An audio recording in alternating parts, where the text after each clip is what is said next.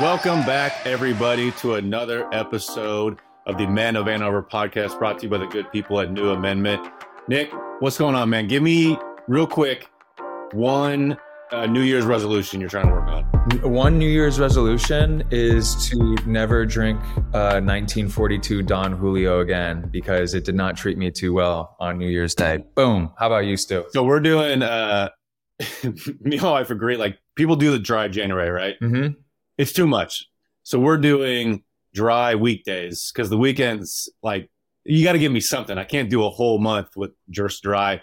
But I don't think I'm like classy enough to drink Don Julio 1942. Was it too much? Is it good? Yeah, well, I like it chilled. Like I kept it in the freezer all day, and I was really just with I was with a pretty large group, and every 20 to 30 minutes, Club Don would resume. Everyone would kind of gather around and we would take a shot. And it was one too many. So January 1st, that day was a struggle for me, but I'm here for the next podcast. So we're all good to go. Club Don, did you go out in Philly or did you just have people over? No, I was just at my in-laws' place and we just had like a bunch of family and friends over. We had a good group of people, and we had so much fun. It just, the next day was it was a little bit rough. I was like, man, I gotta stay away from the tequila for a little bit. Yeah, we don't. My family really don't really do New Year's Eve. We do, like, we blow out Christmas night, and the Fireball came out. My sister got a 3-foot tall candy cane, plastic candy cane full of Fireball shooters. So yeah, that made a couple rounds, and that gets, you just wake up feeling like just. And then you got my nieces who are 5 and 2 just screaming all morning. They don't care at all. And I'm like, all right, I need to go home. I need to get out of here. Like, this is not working out for me right now. It's not where I need to recover. But yeah. Hey, trust me, man. Like, I think that's when I realized this hangover hit different because when you have a baby to take care of the next day, that's when it really hits you. And you're like, man, you can't just sit on the couch and do nothing. You have to be responsible, for another human being. So that was my struggle. That was my struggle that day. And that's why me and Don are getting divorced, man. Me and Don, we're just no longer hang out together. You'll be back. You always say it, and then you're like, someone hands it to you, you look at Don again, you're like, all right, Don, I do like you. All right. Yeah. Maybe a couple months, maybe a couple weeks, maybe next weekend. We'll see. We'll see how it goes. Yeah, exactly. We got a lot to talk about. It has been a whirlwind ride for Michigan. So let's get into the X's and O's right now. It's been crazy for Michigan. A loss to Central Michigan. They're 3-0 in Big Ten play, looking really good at Big Ten play. You can't really figure them out, even though I think I got a pretty good handle on everything of what's going on. We've all been there with the CMU games. But, I mean, where do we start? Well, let's start with the bad, then we'll get into the good parts of it. So that Central Michigan loss, I think we've both been there, right? We've been playing teams that we should be killing, and they stick around. We end up losing a game, no matter what level you're at. You've had it in high school and college and the pros. We've all experienced it.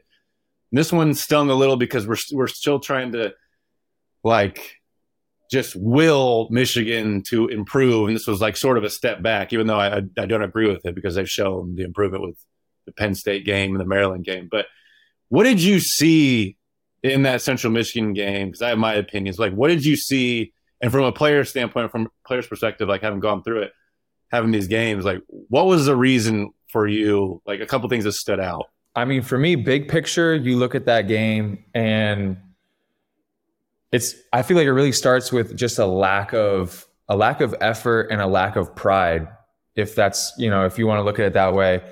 And you can kind of narrow it down. Right in. Say it again. You're going in on them right away. Oh, well, you can narrow it down to the offensive rebound. Like they have 17 offensive rebounds for 23 points. And again, that's an effort thing. But on your home floor against a team that's, probably, no offense to Central Michigan, like probably one of the worst teams in the country. I mean, yeah, they're not great. They're not good. I mean, on your home floor to lose a game like that, it can't even be about X's and O's as much as it is like pride. Like you got to win that game. But I do think that there's a lot of positives to take from this. And we've been going back and forth with glass half full, glass half empty. And that's kind of how this season's been going. But, Juwan Howard talked post game after Central Michigan, and he talked about how many games they've had this year, games where they're the favorites to win, they should win. And the game's close down the stretch and they eke out a win, in the last couple of minutes. And, although those games should have been won by more, it still counts as a W in the win column. And so everyone moves along like, hey, we won the game, no big deal, no problem. We'll just move on to the next game. And there's never been that kind of like gut check, reality check moment where you have to look at yourself in the mirror and be like, damn, what are we doing wrong? And I think it took this loss, the Central Michigan, an embarrassing home loss, for them to finally have that moment where they look at themselves in the mirror and they say, all right, what's the issue here? And I think, them having that players only meeting, I want to get your opinion on this. If you've experienced anything like this throughout your career, but those player only meetings can be very effective if everyone is open, honest, truthful, and willing to take criticism. And from the looks of it, from the last two games, from Maryland and Penn State, I feel like that loss to Central Michigan was the best thing that ever happened to this team, because they look completely 100% different. And I want to get your opinion on this, and if you think it's kind of bogus, or if you think those player only meetings really, really matter. Was it player only? Because Juwan talked about after the Penn State game that they had a meeting. Maybe they did both. Regardless, you have a meeting of the minds, as Bakari Alexander used to say it. And it can be very important. There's how many meetings have you had, especially at the beginning of the season, it's like, oh, we're hyped up, and it's kind of just fluff. It's mostly air. And everyone's just kind of worried about themselves. And then if you win, all right, we're together. If you lose, you kind of those early meetings and the hoorah meetings don't really mean anything. Like when you can sit there and really take responsibility for your play, for your performance as coach, for players as they play, like that's huge. I know we both have stories about these types of meetings. My story is junior year when they say, the program turned around, which whatever. This was right before the Michigan State game when I hit the shot, wink, wink. We lost to Minnesota, and I think we're now 1-5 in the Big Ten, or 1-4, and we should have beat Minnesota. They were not good, just not good at all. I think we lost on our home floor, and we finally had to come together. And basically, I think it kind of started with Beilein. I would love to say that I spoke up, and I probably did, but I don't remember what I said. I can't remember anything in my career. But, it was a real kind of coming to Jesus moment, but in a personal sense. There was times that year where like guys were crying after games because Beilein was getting into them. And I remember we played a game, and I won't name names, but two guys like cried after the post-game speech and pretty much like stormed out of the locker room.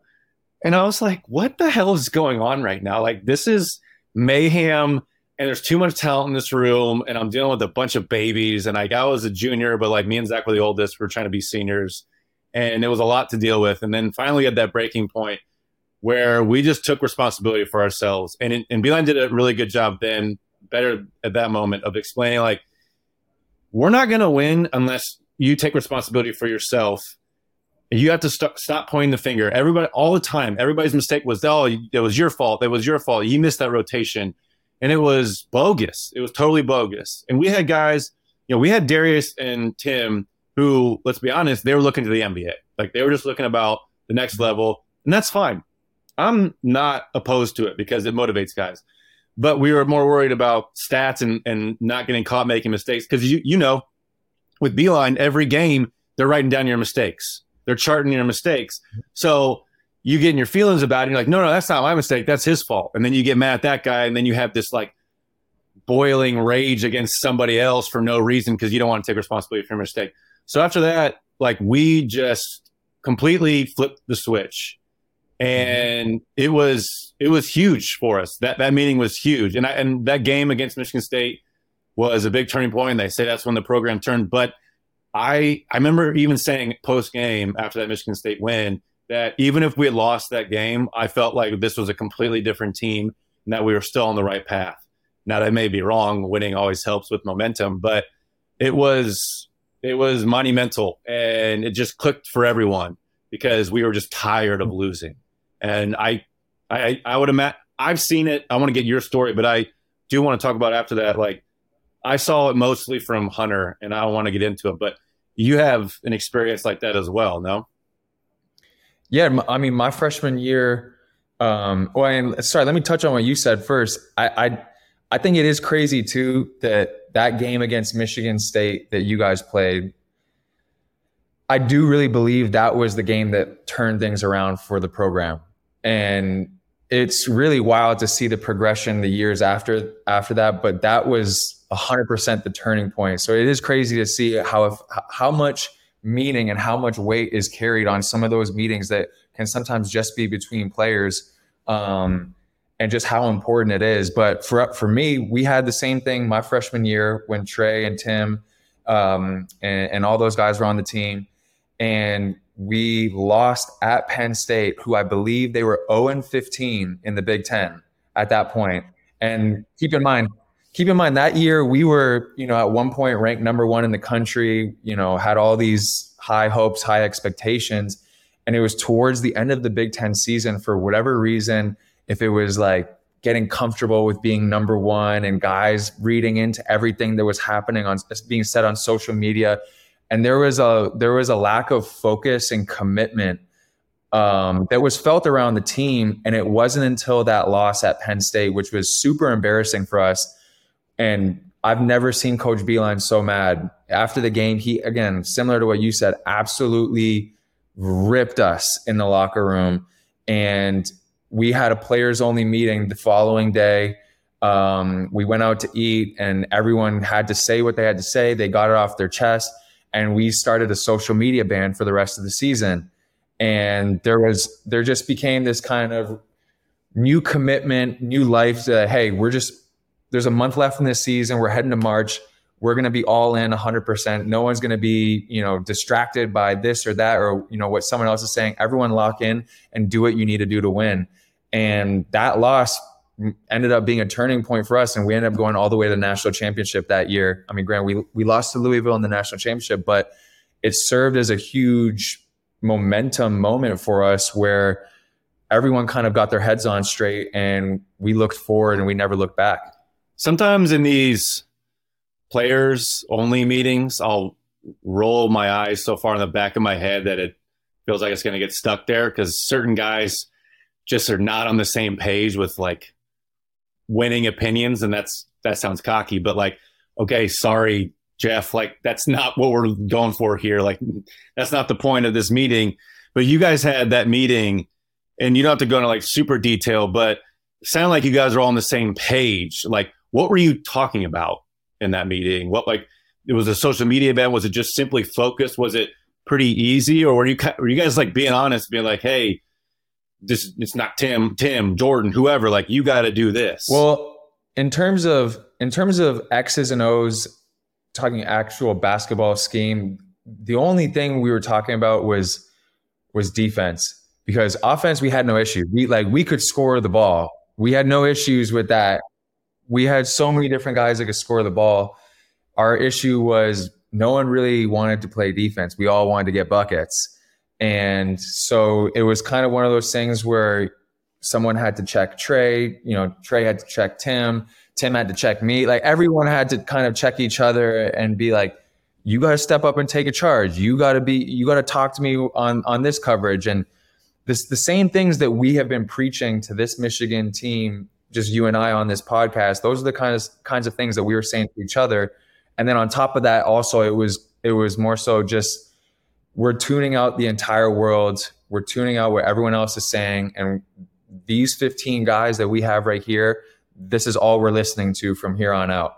And that's why the social media ban came into place, which was at the time hard for me, because I love Twitter. I love chatting and interacting with fans and just seeing what people were saying. So it was tough for me at the time, but now looking back at it, I think it really helped us. It really helped us, maintain that focus, and it gave us some great momentum heading into the tournament. Yeah, no, it's like we said, it can be super important with this team. It's different than like your team meeting, because your team meeting is like, okay, we know what's going on, let's just do it. This team is still learning a lot about defense, right? They're still trying to figure out how to make the rotations, how to anticipate the rotations, how to anticipate whatever the case, whatever it is on defense. So, they're still making some mistakes out there, but the attention to detail, like from boxing out in the Central Michigan game, going to Maryland, then going to Penn State, vastly improved. Like you saw guys finishing their box outs. There wasn't just like a hip check. I even saw Jet one time help on a roll man from the weak side, check him to make sure that Hunter could get back to box him out, and then he would go get his man to box out. And I'm like, there's no way he's done that all year. Nothing against Jet, but like that's not an easy thing to do, and they've been so bad at it. Like that was obviously a point of focus for him. And I think all around, those little things add up. I do think that it started with Hunter, and I want to go to the Maryland game. And something I haven't seen Hunter do, and this is like just a little anecdote from the first quarter, but it's a microcosm of what we've been talking about that he needs to do more of. And they're up 2-0, and it's their like second or third possession. Kobe's bringing up the left side. Terrence is in the left corner, and Hunter's kind of in the middle, kind of coming up, just the middle of the court. Mm-hmm. And as soon as Kobe crosses half court, Hunter's running down the block, and he's pointing to Kobe to pass the ball to Terrence in the corner. Mm-hmm. Like, give me the ball, post up. He hadn't done that. I haven't seen him do that all year. He did that last year. He was even doing that pointing his freshman year, saying like, all right, you pass the ball here, I'm going to go set a screen. Pass the ball there. Like, he was directing traffic as a freshman, and he hadn't been doing that as much this year. I'm sure he's done it, just not as much, especially in the past few games. And Terrence ended up shooting a three off of it because the guy backed off in anticipation of the post pass and hit a three. It was a great shot, aggressive play by Terrence. But he set the tone early in that game. And in Central Michigan, I know it was a junk zone that Central Michigan was playing, and they didn't quite figure it out. So there are some factors there. It's not like Michigan wanted to lose that game against Central Michigan, or like they were just phoning it in 100%. Like, I don't want to like rail on them.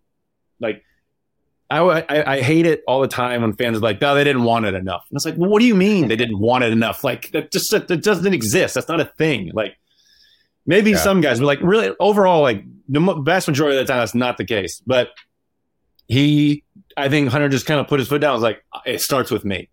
And I mean, no one else played super great offensively. I think everyone filled their role really well, but like that was the Hunter show in the first half. That was it. Like, he controlled the paint, controlled the game in so many different ways. He was hedging harder. He was being active in the passing lane and recovering from the hedges on defense. And it carried over in that Penn State game. And yeah, you want to be Big Ten Player of the Year. Like, those are things you got to do. And I think he had a lack of confidence a little bit in the Kentucky game, in the North Carolina game. And he kind of got beat down, maybe too strong of a phrase, but he realized like, oh, I am good. I can do this. Like, let's go. And he did it. He put his mind to it and he did it. And I'm curious if you think, I mean, I know you agree with it in some sense because we've talked about it, but if there's more to it, there's obviously more to it than just that. But like, what else have you seen? You can touch on the Hunter stuff, but what else have you seen from the Central Michigan game to the Maryland Penn State game that you really love specifically, like X's and O's stuff? Well, specifically for the Penn State game, I loved. So here's the thing: the Maryland game, he had 32 points on 13 for 16 from the field, in dominant performance. But the way he did it in the Maryland game versus how he played in Penn State was completely different. And what I mean is, in Penn State, against Penn State, I love the way throughout the entire 40 minutes there was a steady dose of Hunter post-ups. Like, it didn't matter how effective any other play was. They were just, like we talked about the other week, every couple of possessions, they were throwing it into him. And whether he was drawing a foul, drawing a double team, they were playing through him. And we've talked about it. That's how it should be. Now, against Maryland, he had a dominant performance, but I felt I actually felt like he did get his post-ups, but I felt like he was getting the majority of his buckets through pick and rolls. And whether it was Doug or Jet or Kobe, they were coming, they were getting downhill. He was rolling hard and they were finding him for that pocket pass, or even a couple times in transition, Doug was kind of dropping it behind him for Hunter while he was trailing.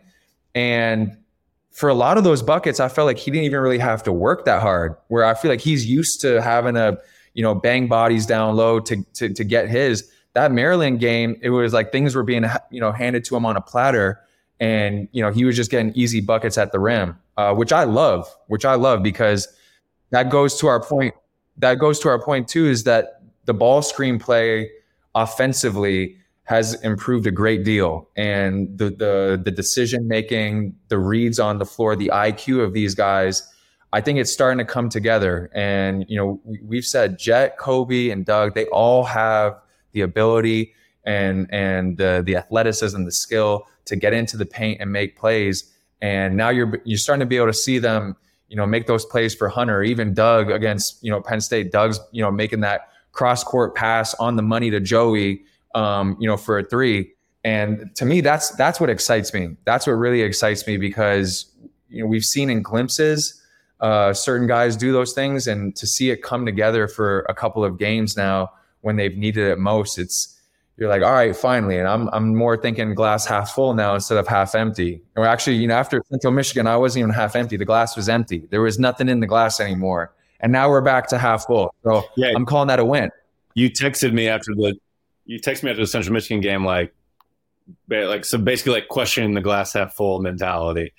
And that was pretty funny. But I kind of want to break down for the fans that watch Michigan how beautiful that Doug play was. And you understand it. He's coming off the ball screen. He's got Hunter rolling, and he's got Joey on the weak side as the bulldog, as Beeline called it.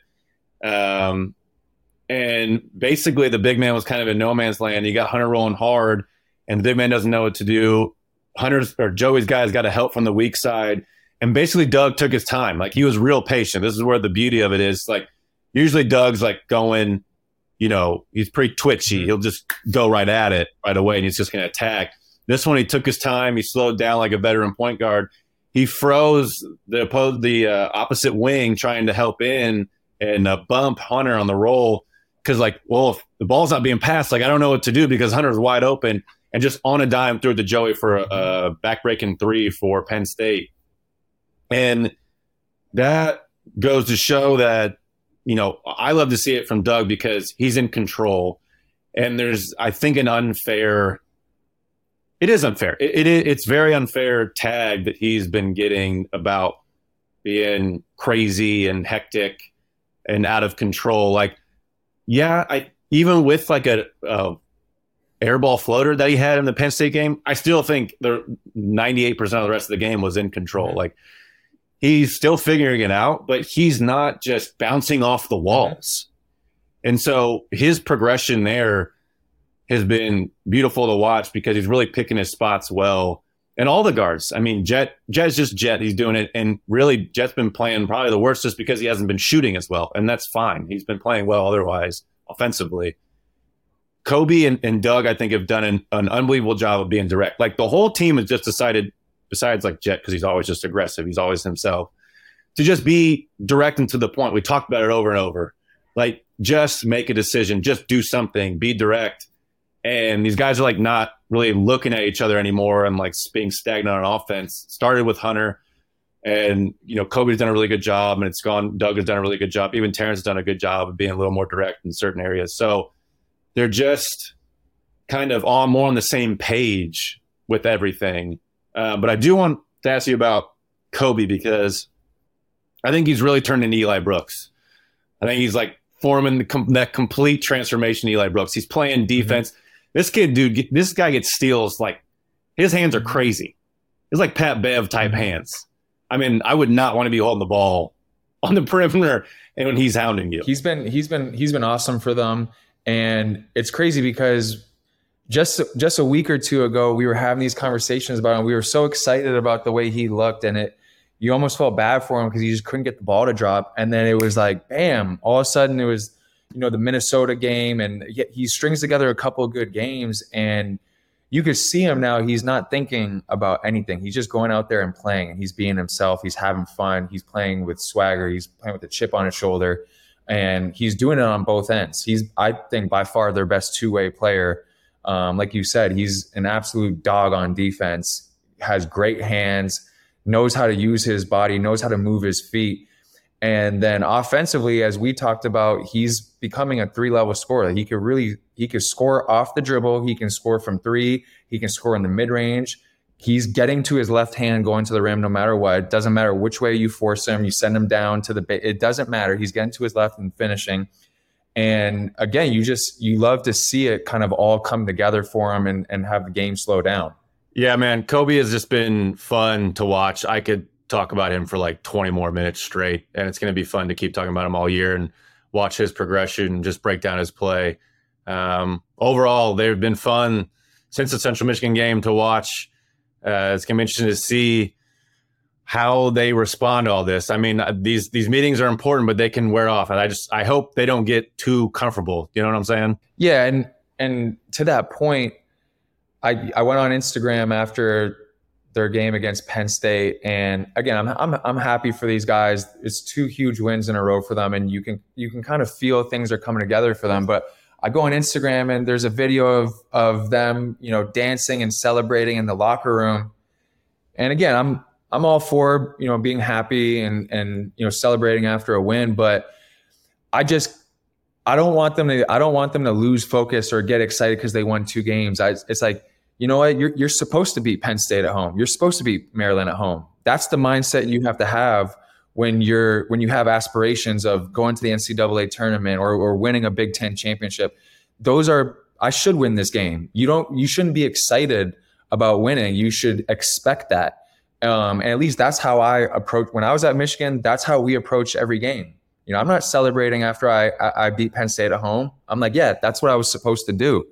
So for these guys, I hate to be the one like giving them some tough love, but I hope that meeting that they had, I hope that continues to carry on throughout the season, and they still feel that pain and embarrassment that they felt after the Central Michigan loss, because it's not going to, if you just, do it for these 2 games and then kind of forget about everything and go back to what was the normal before, you're not making the NCAA tournament. They haven't won enough good quality games on their resume yet to get to that spot. So, for me, I hate to be the guy giving them tough love, but, I really hope that, now that they've got some momentum and good rhythm, that they continue that and they maintain their focus, moving forward throughout the season.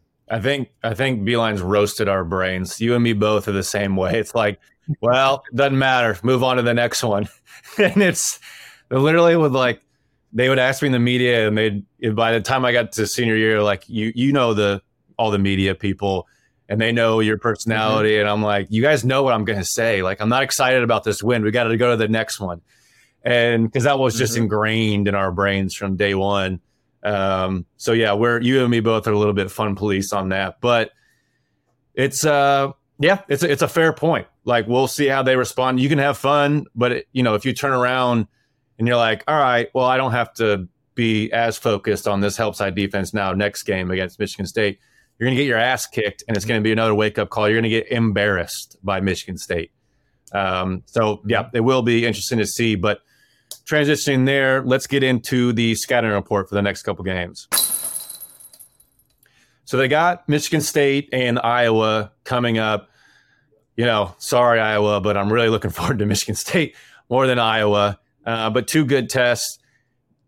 Michigan State, I think, to give my opinion right off the bat, is a tough matchup for Michigan. And I think it's going to boil down to ball screen defense. Like, I think Walker and Hogard can give them fits because they're veterans. I think it's going to be interesting to see how they play them. I think Pickett was a great player to play against to see how they're going to manage it. They were perfectly fine with Pickett scoring. They would have been fine with him scoring 40 if he wanted to take all the shots. And I'm not opposed to it in some games. Like, when you have a point guard like that that's going to dominate the ball, let's say 2 guards if you're going to run ball screens, if you're going to just destroy Michigan with ball screens, which I would imagine Izzo's going to probably do the majority of the time. But what Penn State did and what they didn't mind Penn State doing, what Michigan didn't mind Penn State doing, was just having Pickett dominate the scoring, and no one else is going to get going because Michigan State probably doesn't have the same exact shoot, like as good of shooting wings that Penn State has. But they're like, all right, well, then the other guys will get out of rhythm and they won't hit as many threes. And it worked out well. That little white kid, the Cornell transfer from Penn State, just didn't have a good game shooting. And, I think the whole rhythm offensively was just one player, which kind of can throw a team through a loop a little bit. When the ball is not moving around, it can affect every 1 through 5 on the offensive end, and then you go on the defensive end, and it'll affect you there because, hey, I haven't touched the ball in 8 possessions. So I'll be curious to see if they do that there. I mean, I would like to make Walker and Hoggard scorers, like let them go try and score 30 and shoot like a bunch off the dribble. I mean, they're good, don't get me wrong, but that way you're not giving up like easy dunks and stuff because your rotations are bad. So I don't know what you think. What do you want them to work on? Or like, what did you see against Penn State, like to keep or like to change going in this Michigan State game? Well, I agree. The one thing I really like, to your point about them letting Pickett, do his thing, is at least all game they were consistent with it. They weren't sending 2-3 bodies at him. They were playing him straight up. And, sometimes Pickett was taking 8 dribbles, kind of like, pounding into whoever it was to kind of take a tough 2. And it's one of those things where it's like, all right, go ahead. Take, we're going to body up. And if you're going to score, if you're going to score those 2s over us all day long, we'll take it. But we're not going to overhelp and send 2-3 people at you and then have the shooter start spraying. And, that's when the kind of momentum of games change, is when a team starts reeling off threes like that. And so I like that they were consistent with it all game long. And they were like, hey, we're going to play one-on-one. We're going to let him, if he scores, great. If not, we're not going to change our coverages. And that's all we've been preaching about this whole time, is whatever you're doing, just have some consistency with it. Because up until this point, even with their ball screen stuff, it's just been like, all right, we're going to hard show this time. And then this time we're going to be in a drop. And then this time we're going to make up a coverage. We're going to switch or not communicate. It's just been pure chaos for them. And finally, these last 2 games, it's felt like, 1, everyone's given a tremendous amount of effort. And 2, they've all been on the same page. No matter what they've been doing defensively, they've all been on the same page. And that's what I've wanted to see. And obviously they're working on these things behind closed doors. And you want to see that continue against Michigan State and Iowa. And now again, I don't know how that's going to look. You're going to let the guards, kind of score buckets and go off, or are you going to, rotate more towards them and let, Michigan State shoot? I would say I don't think Michigan State's as good of a shooting team as Penn State. I don't know. I don't know. Yeah. They're not shooting as many threes. I mean,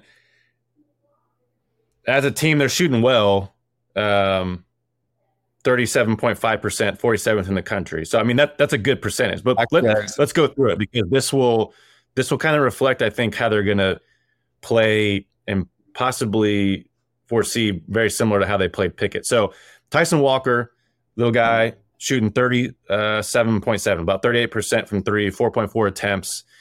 So, not bad. Like, maybe you don't want to be giving up a lot of off dribble, you don't want to be like slouching back. I mean, Hunter, I think, will play up on him a little bit, at least like some coverage, kind of discourage the 3-point shot off the ball screen. Next guy is Joey Hauser. You really don't want shooting the ball. He's shooting 43%, like 4.6 attempts a game. And then the other guys, like not named Hoggard, shooting all their top minute guys, 40%, 43%, 40%. And those combined, those 3, well, one of them is Malik Hall. So Jaden Akins and Pierre Brooks are shooting like combined about 7 attempts at like 41%. So that's really good. But Hoggard shoots 25%. So, and his 2-pointers are at 44%. So that's not going to kill you if he keeps shooting 2-pointers all the time, unless you're giving him wide open layups. Like, unless you're just giving you the ones and he can shoot over 50%. But if you're going to play the percentages, make Hoggard a score. He's only averaging 11 points a game. And I know they want to put him in some ball screen action because he's averaging 6.4 assists. Like that's his MO.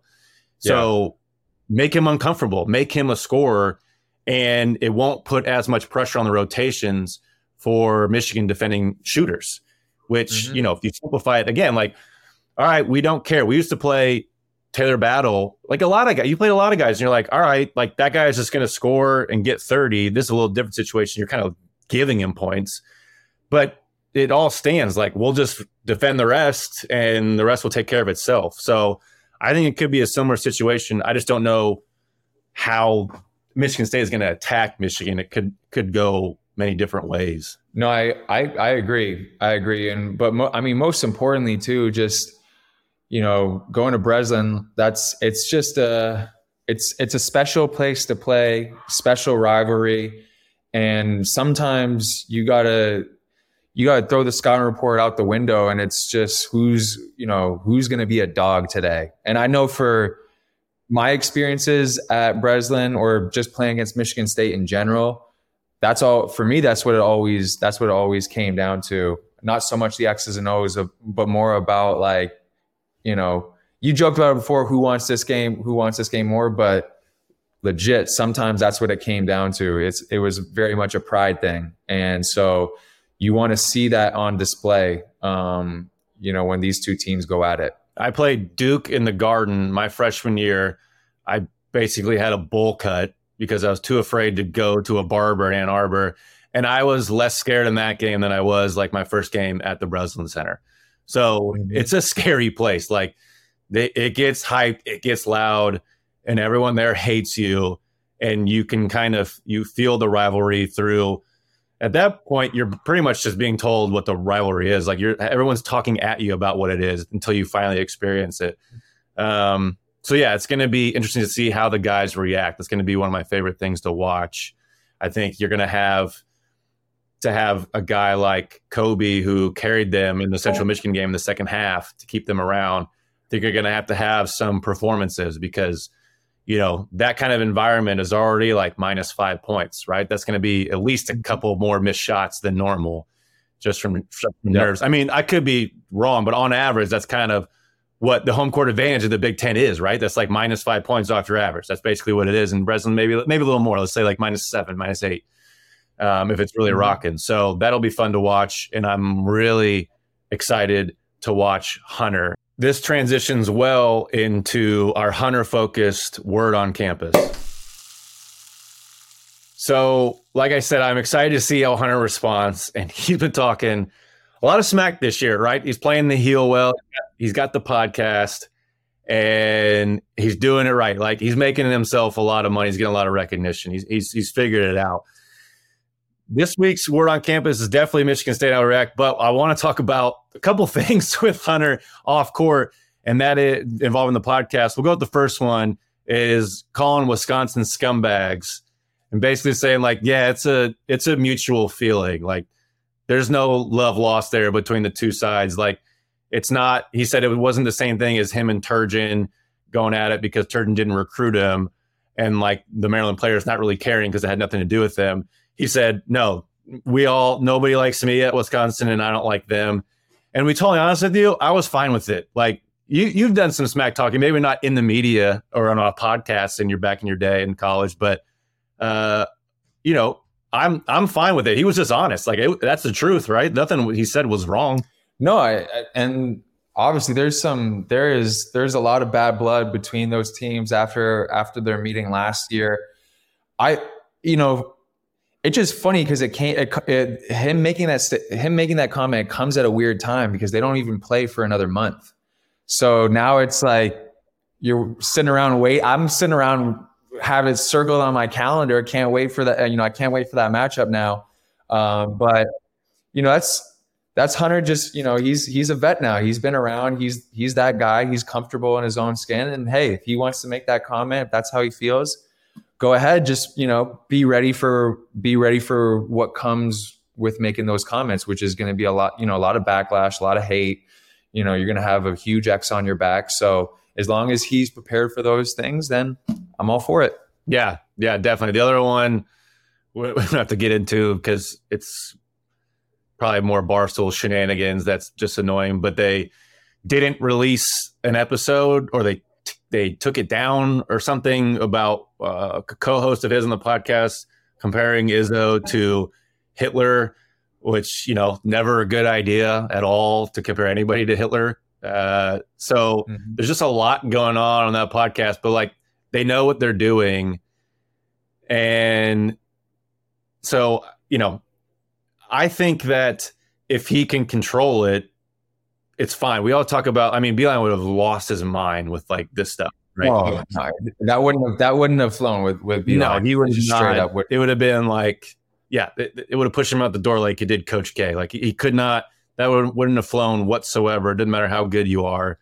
But I am of the camp, like you guys had your social media ban, and I can kind of see it for other reasons, which maybe we won't get into. Maybe guys looking ahead into the future a little too much, looking at social media and what people are saying about them. I think Hunter is perfectly fine with like talking trash and getting hate and then going out there and scoring 30. I think he's pretty used to it. So I'm not really worried about it as a distraction, and I can't wait for the next bad game when I'm going to hear on Twitter like, oh, Hunter's distracted. And I'm like, I don't think so. I really don't think so. If anything, it's going to pump him up to play better. Like it's going to make him more motivated because he's now got to back it up. So I don't know. Yeah. I'm not really concerned about it at all. Are you? No, I'm not concerned about it either. And just watching him play these last couple of games, like he's fired up out there. You could tell he's fired up. He's showing emotion. He's taking leadership. And like you said, the way he came out in that Maryland game and kind of just demanded to have things done a certain way, demanding the ball in the post, being demonstrative. It's just that's what we've been wanting to see out of Hunter. We know it's in him.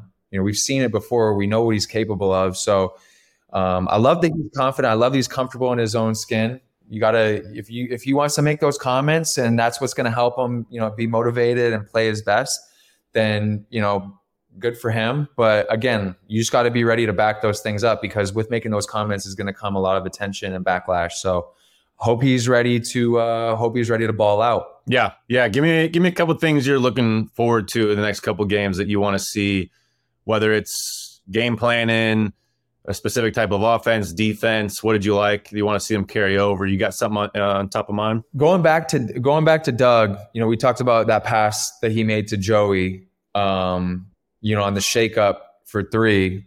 First of all, I love to see Joey super aggressive, knocking down shots. We've said how many times that they desperately needed someone off the bench to score. So I definitely would love to see more of that.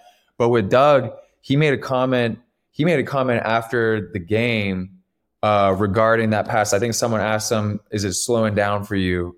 And he was like, yeah, the game's slowing down. And he even acknowledged, he said a couple weeks ago, that pass would have been either too high or too low. And it's because I'm finally slowing down, getting a little bit more comfortable, that I'm able to make those reads. And I saw that and I'm like, love it. I love that, because, unfair sometimes that he's been labeled as out of control and a little too frantic, but a lot of times that is it. He was a little out of control. And so for him to acknowledge that play wasn't something it wasn't a play he may have made a couple weeks ago, but he can make it now. That got me excited, because look, Jalen's out and they're kind of giving Doug the keys and saying, hey, you gotta run this team. And as a freshman point guard, there's going to be a lot of mistakes that come with that.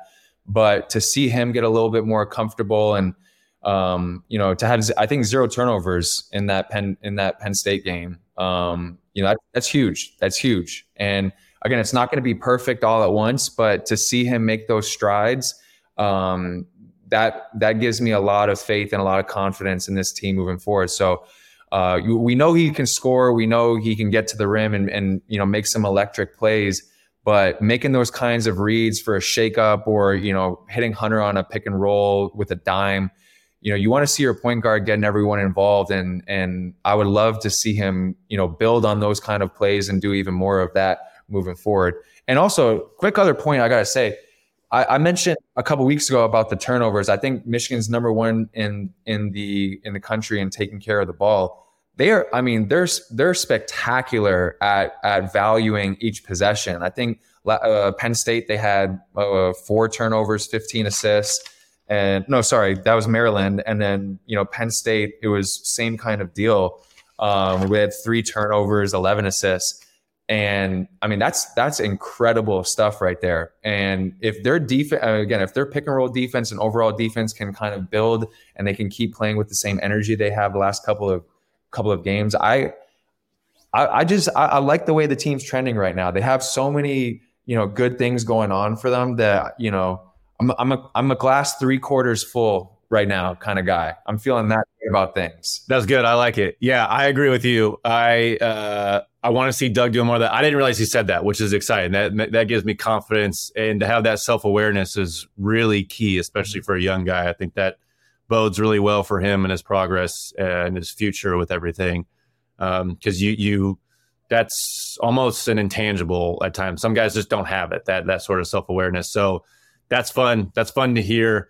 I want him to stay aggressive. That floater, I'm loving the Doug floater, dude. Like, I want to see more of that. I want to put the opposing big man in jail when they slouch off on the ball screen defense, and they're like daring him to do it. I mean, he hit 3 of them last game.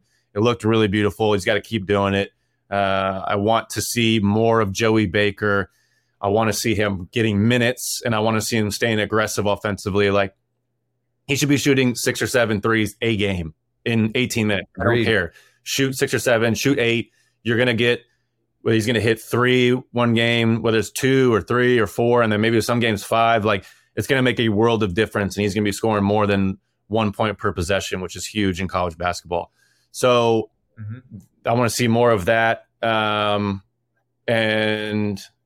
had a last point, but basically, that the aggressiveness. Oh, the free throws. Yeah, again, just the direct aggressiveness from everybody. They shot over 20 free throws, maybe over 25 free throws in back. 20, I think 25 free throws last game. Yeah, and then 29 in Maryland. And I don't know if they've really done that all year. Definitely not gone back to back shooting more than 25 free throws. I can't imagine that.